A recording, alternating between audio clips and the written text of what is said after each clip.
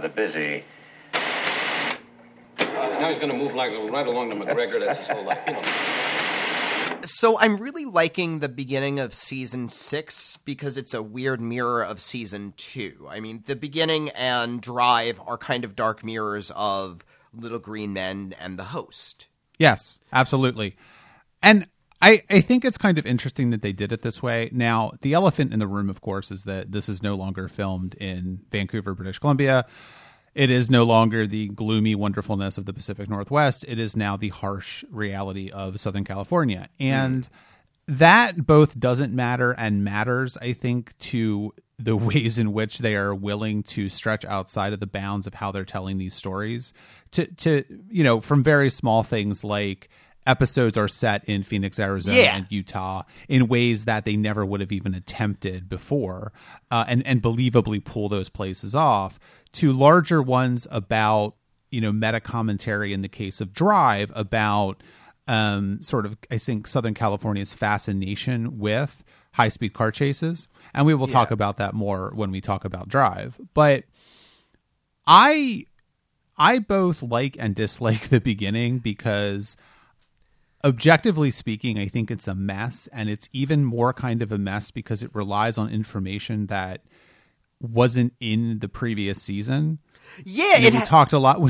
Well, we talked a lot last week about how the movie was this sort of weird thing where it wasn't really satisfying the fans, and then you get this 6th season premiere, which like has this head turning thing at the very beginning where you have scenes from the movie in the previous one. That was a weird relationship to the movie that I don't know if that was I don't know if that previously on was there when it first aired, but it feels almost like they were allowed to get movie footage was my initial reaction. Like, of course they're allowed to get it, but it feels weird that they did that. Yeah.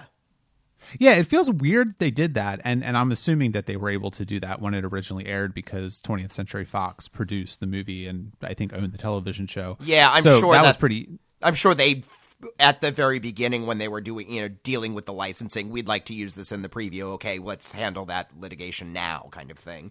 It's not like anybody's not going to want the rights to that. Right, exactly, and.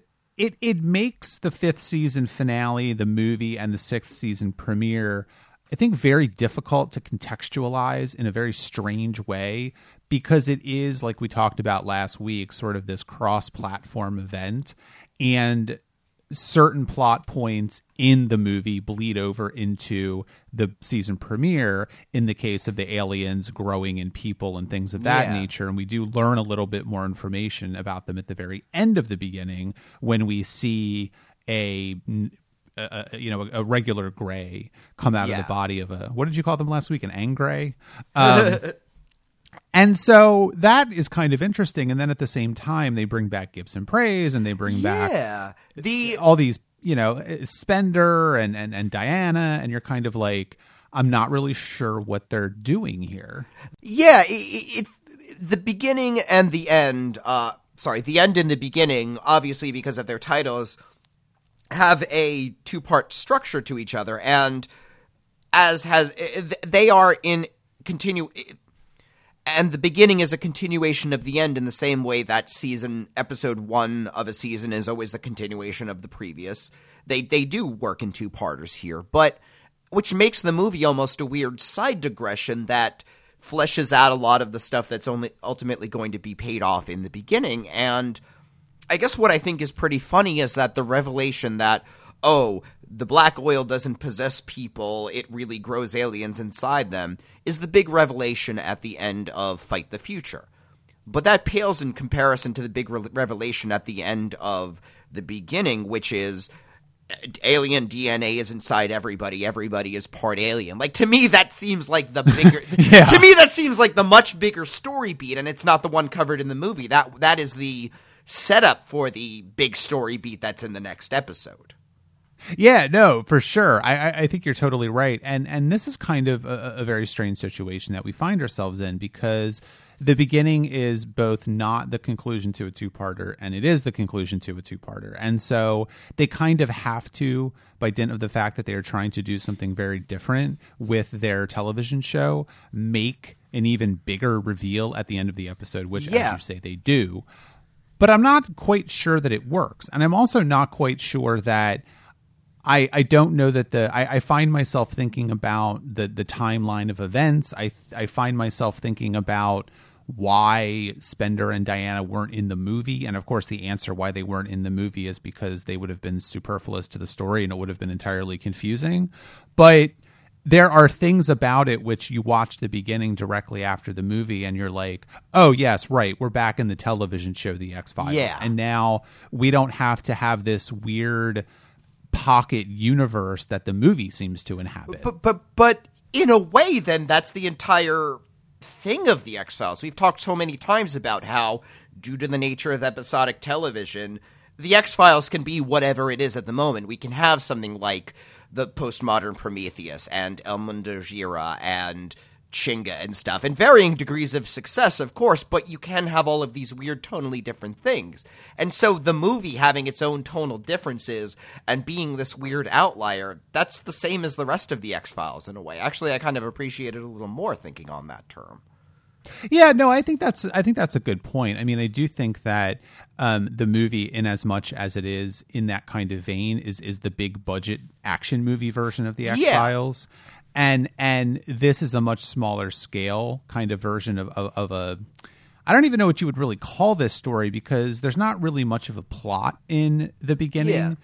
Yeah. Aside from the fact that they're following this trail of this alien, but that's not really that interesting or even that important. That almost seems like an excuse for Mulder and Scully to just fuck off. It's a MacGuffin, yeah. This is more a check-in episode. It's been a couple of months later. Things are different. Let's check in with everybody. Okay, she's been promoted to the head of the X-Files. Mulder's doing this, and Gideon Praise is being operated on. The alien is growing. It's checking up on the story beats.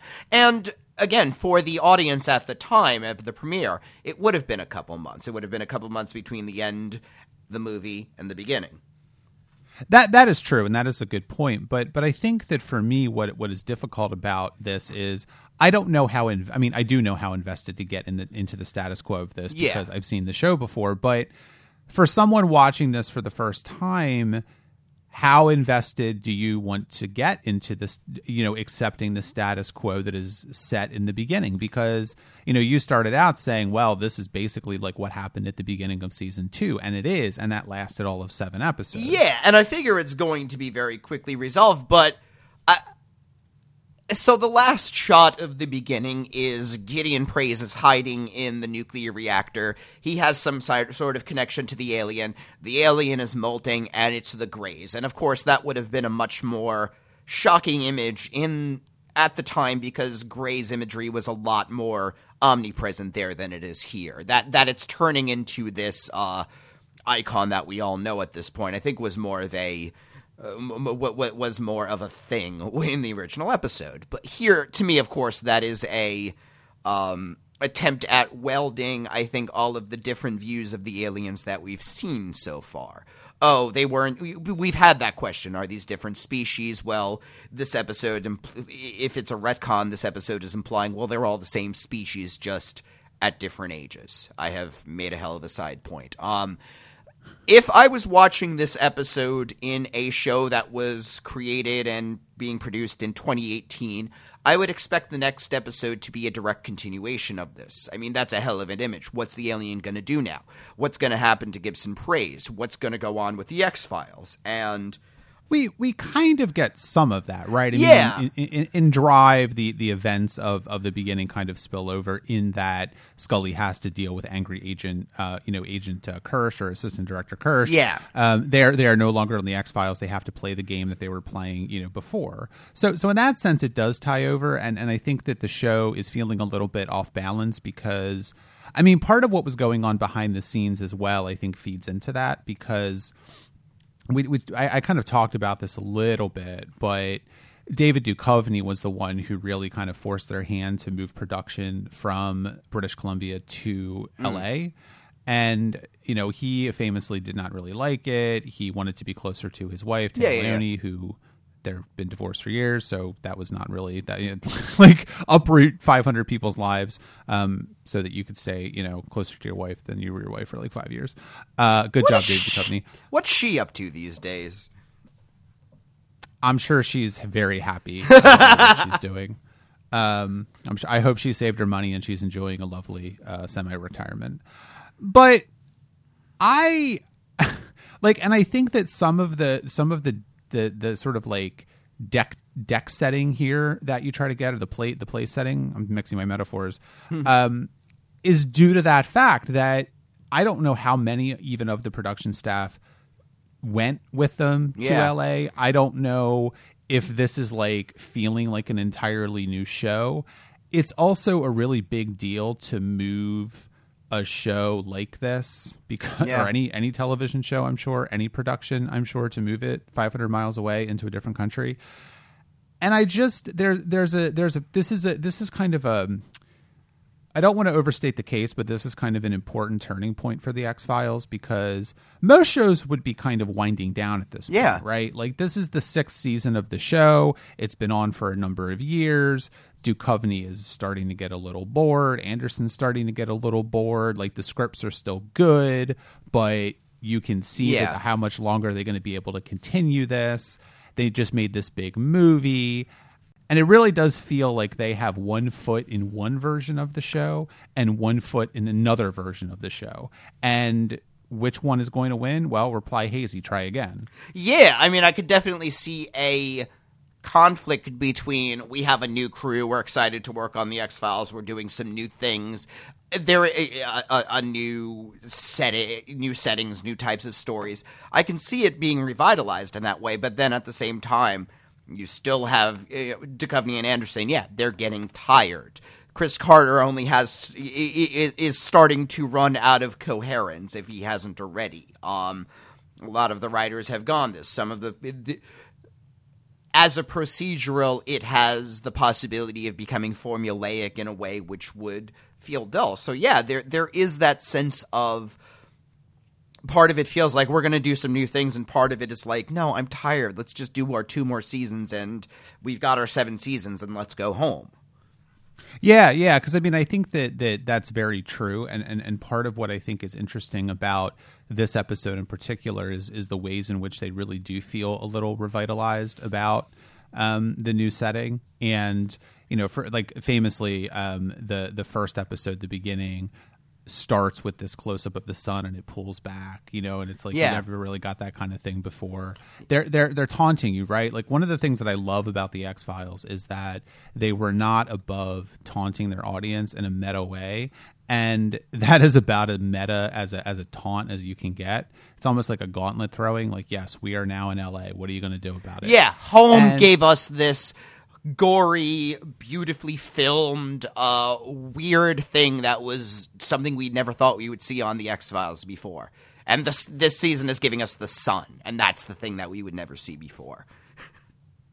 Yeah, like, Mulder's walking around in sunglasses, and it's hot, and and it's just, it makes the show feel different. I'm not even sure how it makes it feel different, but it does make it feel different. Yeah, it's a much again. There is a difference between nighttime and daytime horror, and I think we are seeing that. Yeah.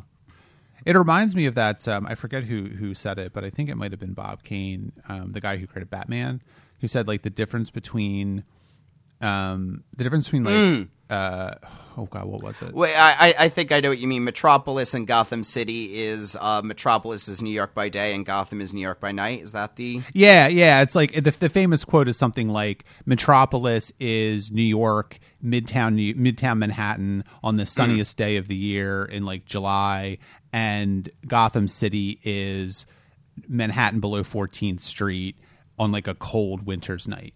And that is true. In a lot of ways, that is really true, that the sort of environment that you are making something is very – it's going to affect the quality of the product, and it's going to even affect what you make. And it remains to be seen, I think, what the X-Files does. Now, I guess, I don't know. The question for you is like, we'll talk a bit more about the actual episode, but kind of to wrap this part of the conversation up, are you, as a viewer, as a critic, as someone doing this podcast, excited about the possibilities of LA-based X-Files? Well, having seen an LA-based mythology and an LA-based Monster of the Week, I'm really excited about the LA Monster of the Week episodes. How's that for an answer? Yeah, I think that's a good answer. I'm almost done. I'm done with the mythology. I'm ready for them to finish it up. No, really, well, I know it never finishes, but it would be really great if, okay, this is the big gauntlet. We're part alien. How do we figure this out? And then we're just going to finish it up this season, and then it'll be done, and then we can go to other stories. And I mean, maybe that's the way the tension is manifesting itself. The mythology is the tired, we're done with this, and the Monster of the Week is where it does feel like there is some vitality left.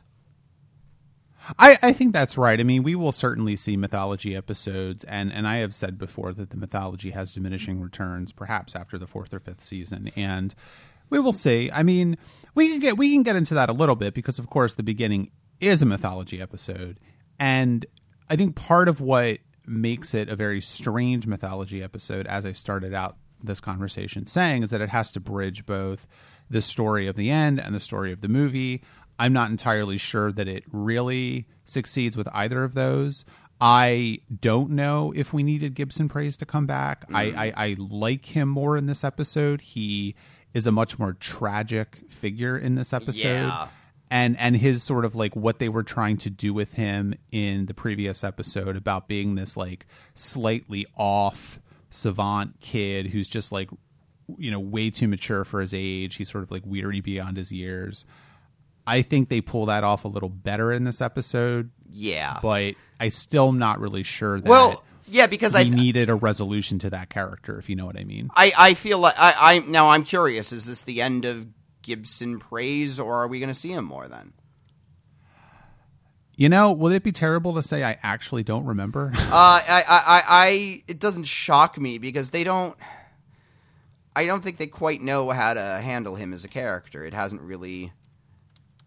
Yeah, he's a plot device. He is still a plot device. He's a little bit better, and maybe we buy the whole maybe we buy his world weirdness because we see him being operated on in a horrible scene, and it is implied that he has a little bit of precognition where he has recognized what's going on. He knows that this is going to happen to him.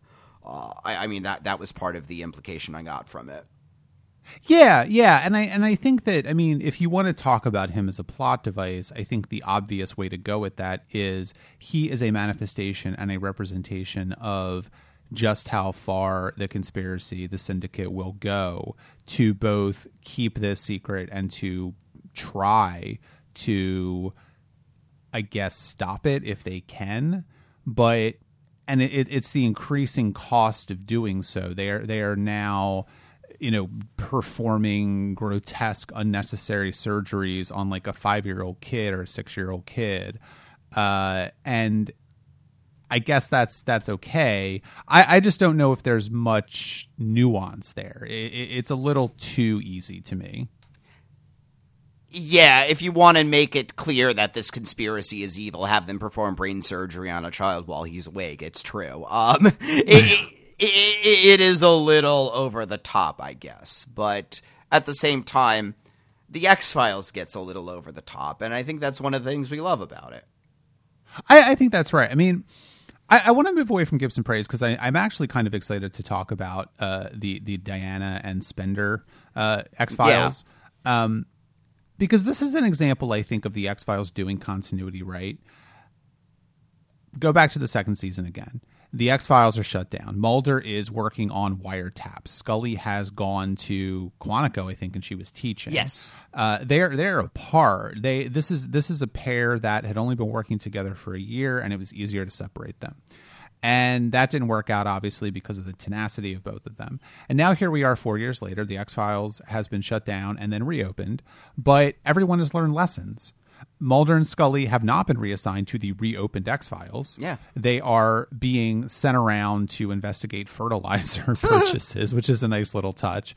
And it shows me that I love this. I love this idea so much, because what it indicates to me is that Chris Carter and the rest of the writing staff are learning from what they're writing, and they are saying, okay, well, they tried to break them up. It didn't work. So they're going to keep them together, but they're going to take them off the X-Files. And that is how they're going to try and break Mulder and Scully. And I like how between the movie and Drive, they're getting worse. Like, at least in the movie, they're dealing with their assignment at the beginning of the movie. We have to find this bomb is a pretty exciting one. And now they're still in bomb work. It's just, it's checking up on the fertilizer purchases. Like, I think it's funny how in the movie it's not a punishment assignment, but now they've pissed enough people off that they are on the punishment assignment. Yeah, because I think what it really comes down to is that when they were on that assignment in the movie, of course, the X-Files weren't reopened. And so they were kind of like floating around and maybe being used on exciting assignments as they come in. Because that was that whole thing in the plot line in the movie about they were waiting for reassignment, and Scully was saying, if I get sent to the Omaha field office, I'm going to quit. I'm just going to go work in medicine again. And that is, of course, what happens. And it's interesting to me that now that the X-Files has been reopened, they are reassigned to a really, really shit detail. Yeah. And literally not an exciting one, as you say, but more interestingly than not, and I'm not sure if this is a problem or not, but all the talk of Scully, basically Scully's entire character arc in the movie is just cut off at the knees in this episode, because there's no way that she's ever going to actually leave the show. Yeah. So she doesn't do it, but it just like the episode ignores the fact that she had this character arc in the movie. I don't know. I buy it, actually, because I think that even though because her character arc in the movie is coming from her being in a crisis of faith. The X-Files have been shut down. The offices have been burned. They've lost all of the work that they've done. She doesn't know if anything has been worth it. She doesn't know if she's done any good in the world. And by the end of the movie, she recognizes that, no, this exists. There is this conspiracy. This shit is happening. We need to do something. And yes, this is not the right assignment, but I think Scully is in a weird place, and I think Drive it would be a good place for us to talk about the next steps in Scully's character arc from the movie, because I think it's picked up a lot more there. Okay, well, unless you have anything else to say about the beginning, we can move on to Drive, because this is our podcast and we can do what we want. Yeah, I think I've said, Drive is certainly the much more interesting episode, but yeah. All right, well, let's talk about Drive then. But before we do that, you know what's coming. This podcast is supported by you. Yes, you listening to this. If you don't support us and you would like to, please go to patreon.com/truckaboutshow. If you don't know, patreon.com is a website where you can trade money for love. Our love. Our love. Not that we're selling sex, not that there's anything wrong with that, but I just want to make that clear, because I do not want to get our podcast taken down now that Donald Trump has signed SESTA. So please go to patreon.com/truckaboutshow and give now. Drive is a weird episode on the meta way, because we are seeing the very embryonic state of Breaking Bad here. We are seeing, I think, the first Bryan Cranston-Vince Gilligan collaboration, and it's kind of awesome. Yeah, it's fun to see, and I love this episode. Yeah. I think it is. Oh, like, if this is what moving the X-Files to LA is going to get you, like, this is great. This is a story we have not seen before in an environment we have not seen before. Yeah, the very concept of driving west did not exist in this show before. No, it didn't. And what I think is so great to see with an episode like Drive is, yes, of course, we are seeing Vince Gilligan work with Bryan Cranston for the first time, although I don't know exactly how involved they were with each other. I don't think that writers, it depends on the show, but a lot of times writers don't really visit the set. But given Vince Gilligan's production roles, though, I'm sure they met and said hello and had a conversation at some point, probably. But anyway. that is true. Yeah. But that leaving that aside, I really like the fact that Vince Gilligan has quietly become one of the best parts of the X-Files. Yes. He has really grown from his like pretty good episodes to something like this, which could not work in so many different ways, but it works so well. And part of what makes it work is that, and I think this is true for Vince Gilligan's work in general, which I may be just realizing, is that he has a core of humanity to all of his writing that elevates what could be a very standard or very cliche sort of story. Yeah, I mean, with Breaking Bad, every time a person is getting killed, it is very clear that it is a person getting killed. It is clear that this is suffering, and that this is very fucked up and bad. And even, somebody who is a monster, and there are plenty of monsters on Breaking Bad, but there is a very strong awareness of the physical and psychic pain that these people are in. The Bryan Cranston character in Drive is very quickly at the beginning. He just seems like this psycho, and then he's clearly revealed to be just this dude who was having a nice morning off, and then suddenly his life went to hell. He lost everything. Yeah, and what I like about that so much is that I think that a lot of times the X-Files has a little bit of trouble with humanizing the events of all of these various conspiracies that are going on. And this episode in particular does a really good job of showing the real human cost involved in a very graphic way. I mean, we see we don't actually see the heads explode, but we get enough of an image. We get autopsy footage, yeah. Yeah, and I mean, we also get. I mean, I was eating dinner when I watched this. Me which too. Was kind of a mistake, but I should know my lesson by now. I don't know why I keep doing this to myself, but anyway. And it's so nice to see because the mystery unfolds so well, I think, in this episode, and the way in which Mulder and Scully are separated in this episode happens very organically. It doesn't feel artificial at all. And then Scully doggedly pursues the mystery, and as it turns out, there's this weird thing going on with some sort of antenna or something that the Navy has, and it's just a side effect. They didn't mean to do anything. Yeah. It wasn't an actual test to see if people would murder themselves, in that episode from the second season. Blood. It's just a random shitstorm, and what we see here is so many lives that have been altered irrevocably. Yeah. This is another Vince Gilligan thing where it is just random chance and just the ending, 5 minutes and he would have lived. These people lived a mile away from where they lived. They would have been fine. It's there. Sometimes you roll a zero and everything just is destroyed.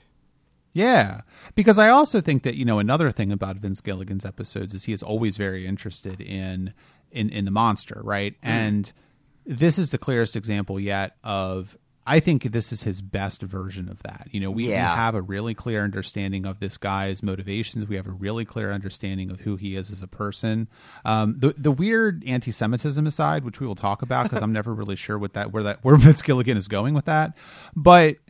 And then he dies at the end, and you're just like, wow, this is a wasted life. This is a man who seemed to be pretty happy, and just because of circumstances, people thought he was, committing these horrible crimes, but at the end of it, he was just trying to protect himself and his wife. Yeah, he was acting out of terror and fear and desperation, not out of any malice or violence. And that, again, Breaking Bad is an exploration of somebody who is living a normal life and the violence that is bubbling under the surface. Obviously, that's a much more nuanced portrayal because it's over 7 seasons, but that is where the Bryan Cranston character is in Drive. He is somebody who woke up one morning, was a roofer, and then just suddenly became a criminal and was able to do acts of violence. And and when you do look at it, it isn't as if he did anything. What did he do? He stole a car and carjacked Mulder. In the grand scheme of things, he's another one of those monster of the weeks who doesn't kill anybody. Right, and in fact, he's kind of actively trying to not do that. I mean, he is, in a sense, trying to save his life. And this is very similar to a lot of sort of philosophical arguments about it. What are the moral circumstances surrounding, is it okay to steal food, et cetera, et cetera. And, we don't need to get into that because it's kind of facile. But at the same time, I think there's an air of that here, which is that what is he really doing that is so terrible? I mean, certainly he is committing crimes, but at the end of the day, he's not doing anything that bad. And it's all contextual, right? Like, Mulder is the only one that really gets what's going on, and Scully also follows along with him because, well, she's Scully and that's what she does.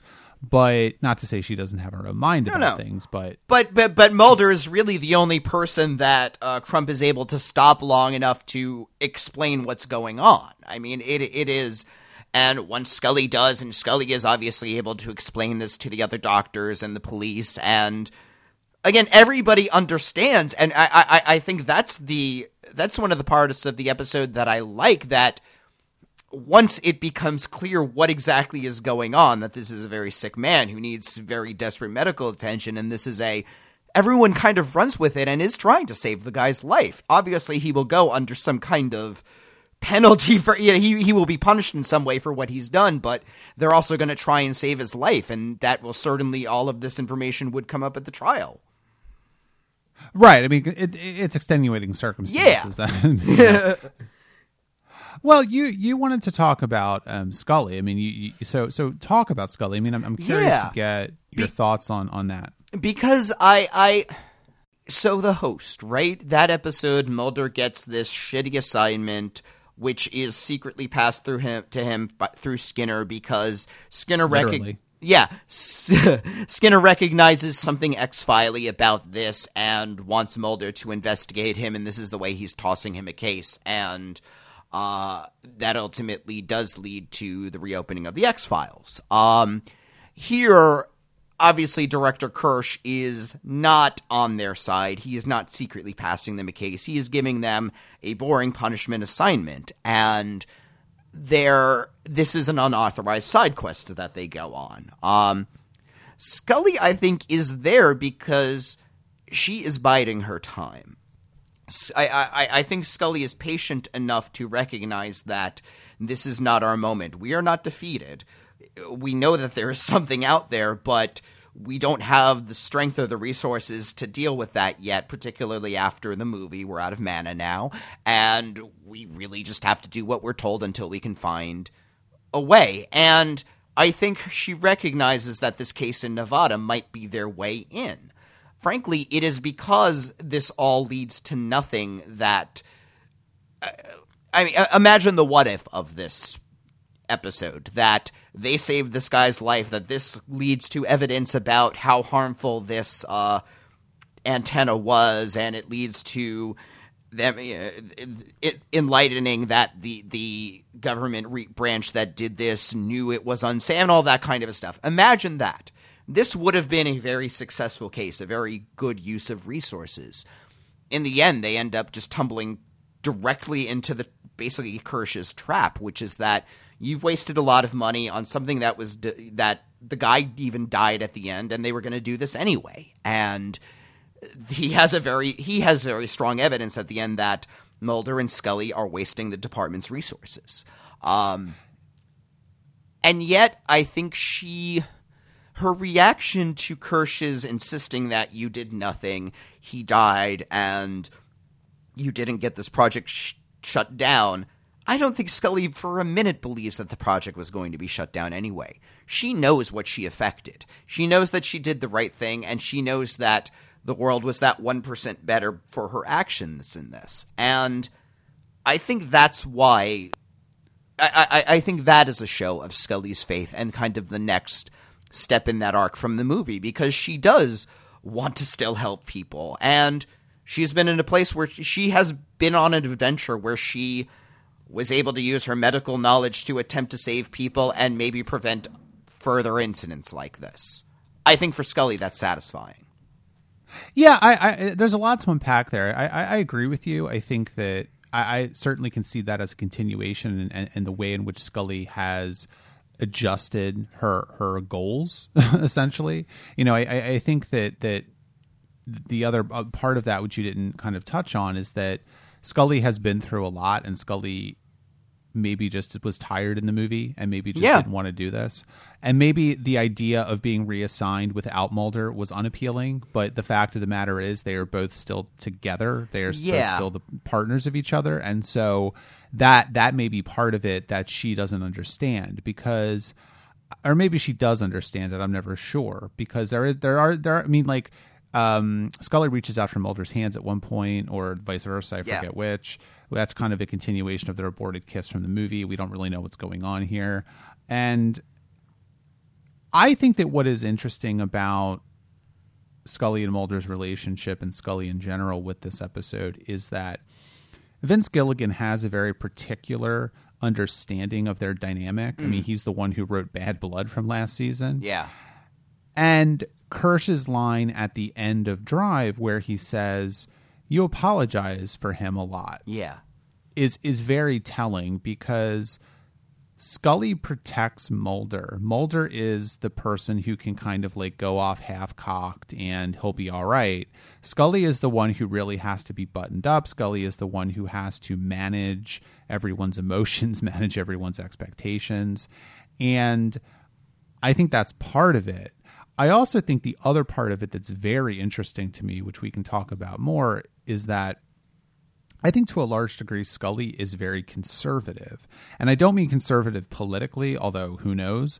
I mean conservative in the sense that she believes in institutions. She believes that people are going to do what they say they're going to do. She believes in working within the system. She believes that if you are put forth rules for conduct, and if you follow these rules of conduct, you will be promoted, or you will be put back on the X-Files, or whatever the hell she wants, I think is very clear. And I think that's what she believes. Mulder certainly does not believe that. And I think that is a key difference between the two of them. I happen to think Scully is wrong. I happen to think that she is being naive when she thinks this. But I think that's part of her personality. But I think this episode is a part of her. I think she's starting to click on the light, though, because, again, she doesn't really... I don't think Scully will ever believe that Kirsch is an ally. She knows he's an enemy. She knows he's someone she has to work around. And she recognizes, at least after he's talked to her at the end about all the expenses reports and everything, that the system has aligned itself against her and Mulder. The system wants to get rid of them investigating the X-Files, and that it has placed Kirsch as the method of that. And I think she is going... I believe that she's recognizing that Mulder is the only one that she can trust to get through this with her, and other people to a lesser degree. I mean, she certainly knows the lone gunmen are on their side and all of that, but I don't know. This episode does not leave with Scully's faith broken, or with the possibility that either of them, their faith is going to be broken. I mean, that's there's the bit that Mulder is saying to Crump, like, well, if you think the government did this to you and you want to stick it to the government, you can't die. You can't stick it to the government as long as you're alive. That's how you're going to get them. And I think this is Mulder and Scully recognizing that they do need to stay alive. Maybe they're not going to thrive. Maybe they're not going to flourish right now. But even if they're just in survival mode, that's how they're going to fight back. The very fact that Kirsch hasn't fired them yet, but is just getting angry and they're pissing them off, that's in a way a victory. Yeah. And well, let's talk about Kirsch then, because I don't think there's a lot to say about him. No. He is yet another character that we're not really sure where this is going to go or who he is. He, in a lot of ways, he is where Skinner was at the end of the first season. We don't know who this guy is. We don't trust him. But I think the show is doing something interesting here because of the experience of Skinner, where, as I said, we didn't trust Skinner. We didn't know who this guy was. And we have the same guy pretty much now, Kirsch. Do we trust him? Do we not trust him? I think the show might be trying to make us trust him by dint of the fact that we wanted not to trust Skinner in the beginning and he became an ally of Mulder and Scully. It's kind of playing around with our expectations a little bit. But the other interesting thing about Kirsch, which I find surprising, and I had forgotten this until I watched the movie last week, is that Kirsch sticks around for a while. He is not a character that appears in 6 episodes and you never see him again. He's with the show for a while, and he first appears in the movie. I think he's basically like the one new character in the movie that's stuck with the show. Okay. I mean, they obviously have something planned for this. I don't know what their idea is. I don't know where I don't know where it's going to go, but well, neither do I, though it's okay. But yeah, I don't know that they're again. I didn't quite trust Skinner at the beginning. I think say that I believed he was a company man, and he turned out to be walking a finer line. I guess I just don't feel like the conspiracy wants to make that same mistake twice this time. They're going to be very clear on who they place in charge of Mulder and Scully. They are obviously given the bad boss in a way. Yeah, and I also think, I mean, you see quickly that Kirsch is better at keeping Mulder and Scully in line than Skinner ever was. He's keeping tabs on them in a way that Skinner perhaps even never did. I don't know that Skinner wanted to do this. Kirsch seems very eager to do it. He seems like this is a personal thing for him for whatever reason. And he I mean, the way he relishes those bills at the end, you can tell he really likes the cold numbers. He thinks that Scully and Mulder are a drain on the FBI's resources, both financially in the agents that they have on lab stuff, that they're... And, I mean, this is a time in where the Oklahoma City bombing was not that far away, and in which, over the course of the movie, a federal building was blown up. In a very real way, keeping tabs on who's buying shitloads of fertilizer is an important thing in this era. And this work does need to get done. Yes, he's sending agents on a mission that is below them, below their abilities, below their skills. But this work does need to be done.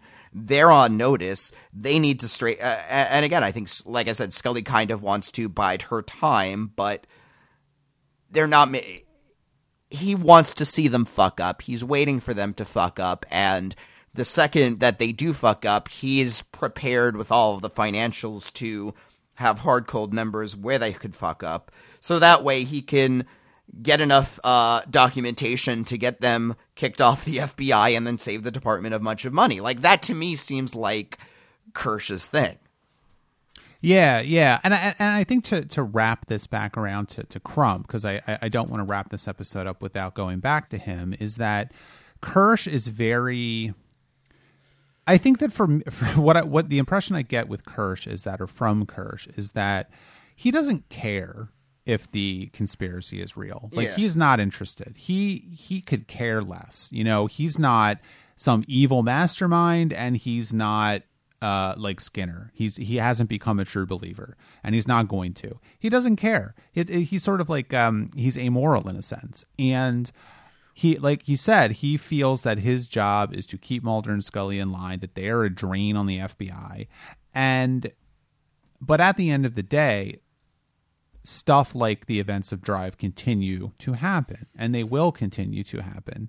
And there is going to be a real tension, I think, you know, if we spin this out and say, like, this is actually real for a second, how would the FBI actually deal with this?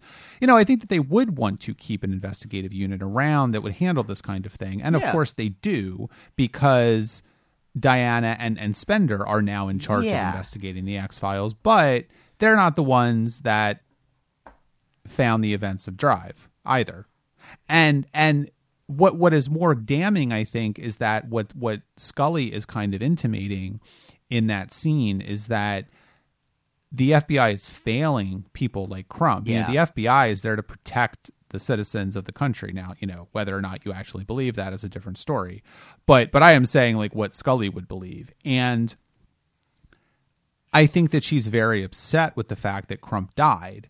And for no reason, you know, and again, I mean, Crump is not like a super nice guy. I do want to talk about his anti-Semitism once again, because I don't get it. I need you to talk me through it. But I think that's where it's going. I think that's what this entire episode is trying to say, in a sense. I mean, I think the anti-Semitism is, in a kind of ironic way, putting Crump into a particular stereotype. But as you say, the FBI is not taking care of citizens. I mean, this is this is the people that Donald Trump appealed to, right? People who have shit situations, who don't believe that the government is there for them, who believe that somebody is out to get them, whether it's the international Jewish conspiracy or the government or, you know, or the Mexicans coming to steal our jobs or whomever. Because in a lot of ways, as I said, what fucked up Crump's life was random chance. There is, if we do believe that this was a legitimate accident and a weird side effect of something that would never happen again, it is Crump's life and the life of several people around just being utterly devastated and destroyed, as you said, for no reason. And yeah, it's not like he has a fantastic life beyond that, right? Like, he's somebody who lives in a trailer and is a roofer. He has a very small, not necessarily fancy quality life. Even before this sound destroyed everything, he didn't have the best of times, and in no way is the international Jewish conspiracy responsible for where he is. For that, we have to go into a ton of economic history and into a ton of stuff that is beyond my and Crump's comprehensions. The Jews are easier to blame. That makes sense, that a group of shadowy figures is meeting in order to screw each other over. I mean, hell, a group of shadowy figures meeting to try and screw everybody over exists in the world of the X-Files. Several groups like that exist. True. I mean, I don't know. I kind of agree with you, but I kind of think it's... Does it cross... I guess the question is, does it cross a line? I mean, we are in post-Trump America, so yeah, to have somebody spouting off casual anti-Semitism, I think, stings a little more now than it might have done then.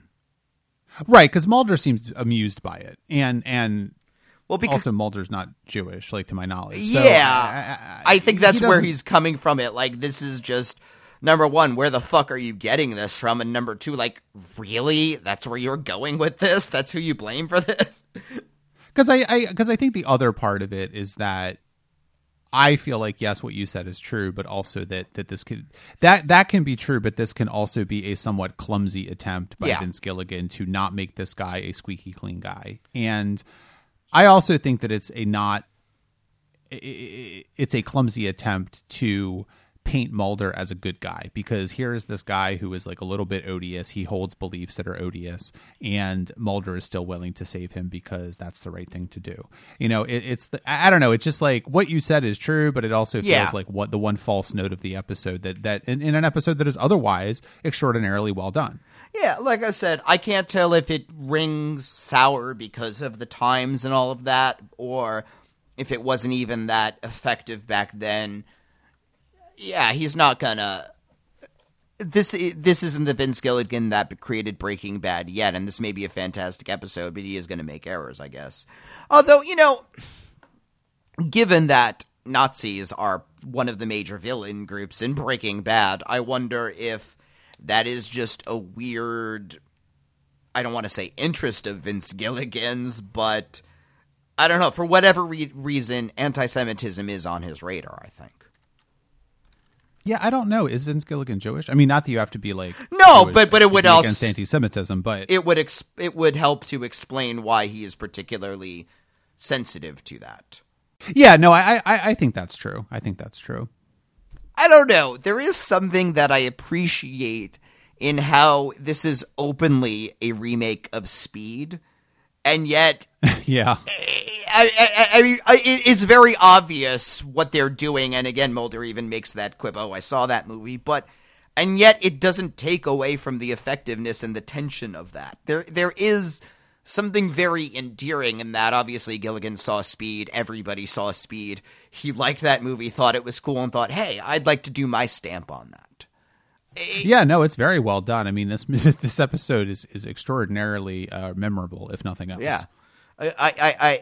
And again, the beginning where I love the beginning where it's a Fox News broadcast about this car chase, which, I mean, that is, again, something that is lost in us watching this on Hulu now in 2018, because, you know, somebody watching that, you know, maybe you would have gotten that second of, wait, is this really happening? I mean, it's a cute little gimmick in that way. Again, something you can do on an episodic series like this. Yeah. Well, the X-Files, as I said before, was no stranger to fourth wall breaking. So. Yeah. All right, well, I think we'll call it an episode. If you have any thoughts on the beginning or drive, please leave a comment on the post for this episode of the podcast at tuninginshow.com. As I said earlier, you can check out our Patreon at patreon.com/truckaboutshow. It is also supporting our other podcast, Truck About. This week, 2 days ago, we released our 300th episode of Truck About, believe it or not. So go check that out at truckaboutshow.com. Facebook, Twitter, Instagram, we are there. Tuning In Show is our username in all those places. And as always, Apple Podcast has a feature where you, yes, you, can leave a review of podcasts. So you should do that for tuning in, because, as Richard knows, it is the best way to get new listeners to listen to you. Oh, fuck, I messed up. You earned your $10 this week. Yay. All right, next week, we're going to be continuing with the 6th season of The X-Files. We're going to be talking about Triangle and Dreamland. Mac, why do you...